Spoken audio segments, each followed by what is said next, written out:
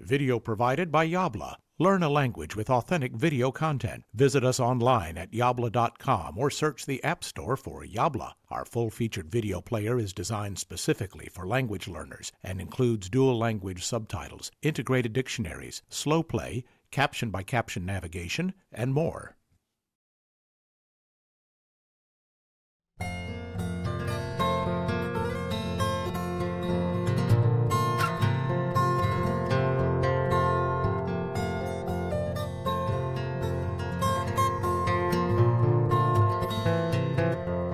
Hallo liebe Jabla-Schüler, heute sind wir in Karlsruhe auf dem Weihnachtsmarkt, auch Christkindlesmarkt genannt.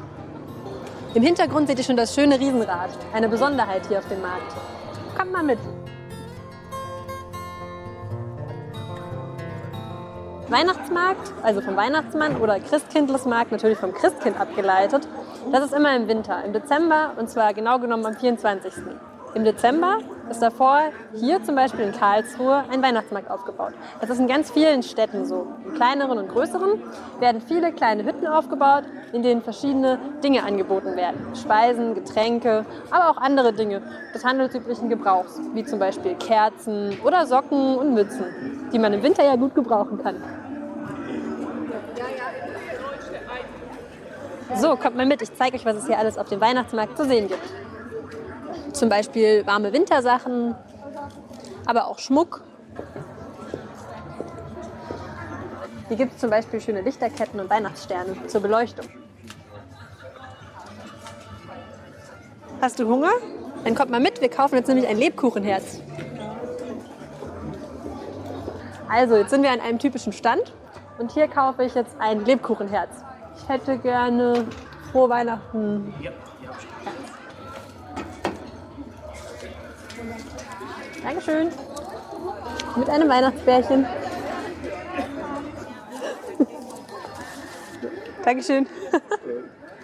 Okay. Jetzt kommen wir zu Essen und Getränkständen. Hier gibt es zum Beispiel Crepe, das ist französisch. Das ist so ein dünner Pfannkuchen mit Schokolade drauf zum Beispiel. Und der dann eingerollt, den kann man auch sehr lecker essen.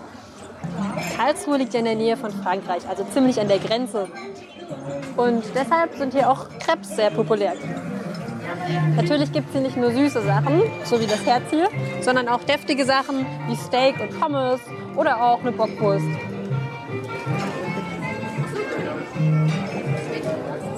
Der Weihnachtsmarkt hier ist nämlich ziemlich groß. Genau genommen hat der Weihnachtsmarkt hier 3 Teile. Einmal den neuen Teil hier, der ist erst wieder seit einem Jahr offen, seitdem die Baustelle weg ist. Dann der zweite Teil, der ist vom Naturkundemuseum, das ist auch der größte Teil.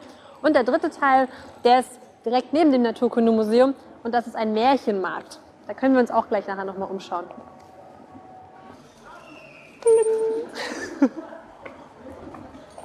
So, das ist jetzt hier der ältere Teil vom Weihnachtsmarkt.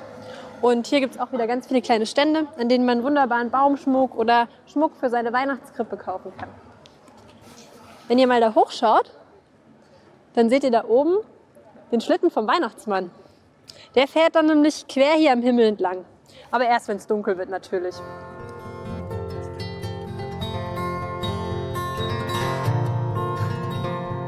Hallo, ich hätte gerne einen Glühwein und einen Kinderpunsch. 7 Euro.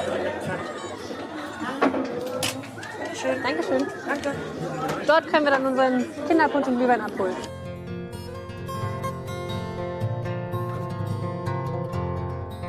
Jetzt gibt es gleich Glühwein und Kinderpunsch. Und Glühwein, das ist einfach nur erhitzter Rotwein, der darf aber nicht kochen. Ein bisschen verfeinert mit Gewürzen, zum Beispiel Zimt und Orangenscheiben. Das schmeckt dann sehr gut. Kannst ja mal probieren. Fang nicht an zu weinen. Im Kinderpunsch ist dasselbe, nur ohne Alkohol. Und dann schmeckt das sehr weihnachtlich und man kann sich an der Tasse auch wunderbar seine kalten Hände wärmen. Die Tassen gebe ich jetzt zurück, denn in Deutschland gibt es ein Pfandsystem. Das heißt, wenn man sich hier irgendwo Getränke kauft, zum Beispiel Tee, Kaffee oder eben Glühwein und Kinderpunsch, dann bekommt man die Tasse sozusagen dazu, zahlt dafür aber ein bisschen. Und wenn man die Tassen wieder zurückbringt, dann bekommt man sein Geld wieder, zumindest ein Teil davon. Genau, deswegen gebe ich die hübschen Tässchen hier wieder zurück. Dankeschön. Danke. So. Dann gehen wir jetzt noch was holen. Und zwar wartet jemand daheim, der Hunger hat und deswegen gibt es jetzt noch was zu essen.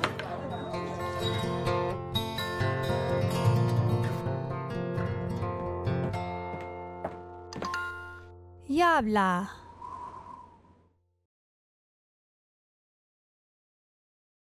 If you enjoyed this video, you will love the full-featured Yabla video player. Find us in the App Store by searching for Yabla, or visit getyabla.com for special offers for podcast viewers.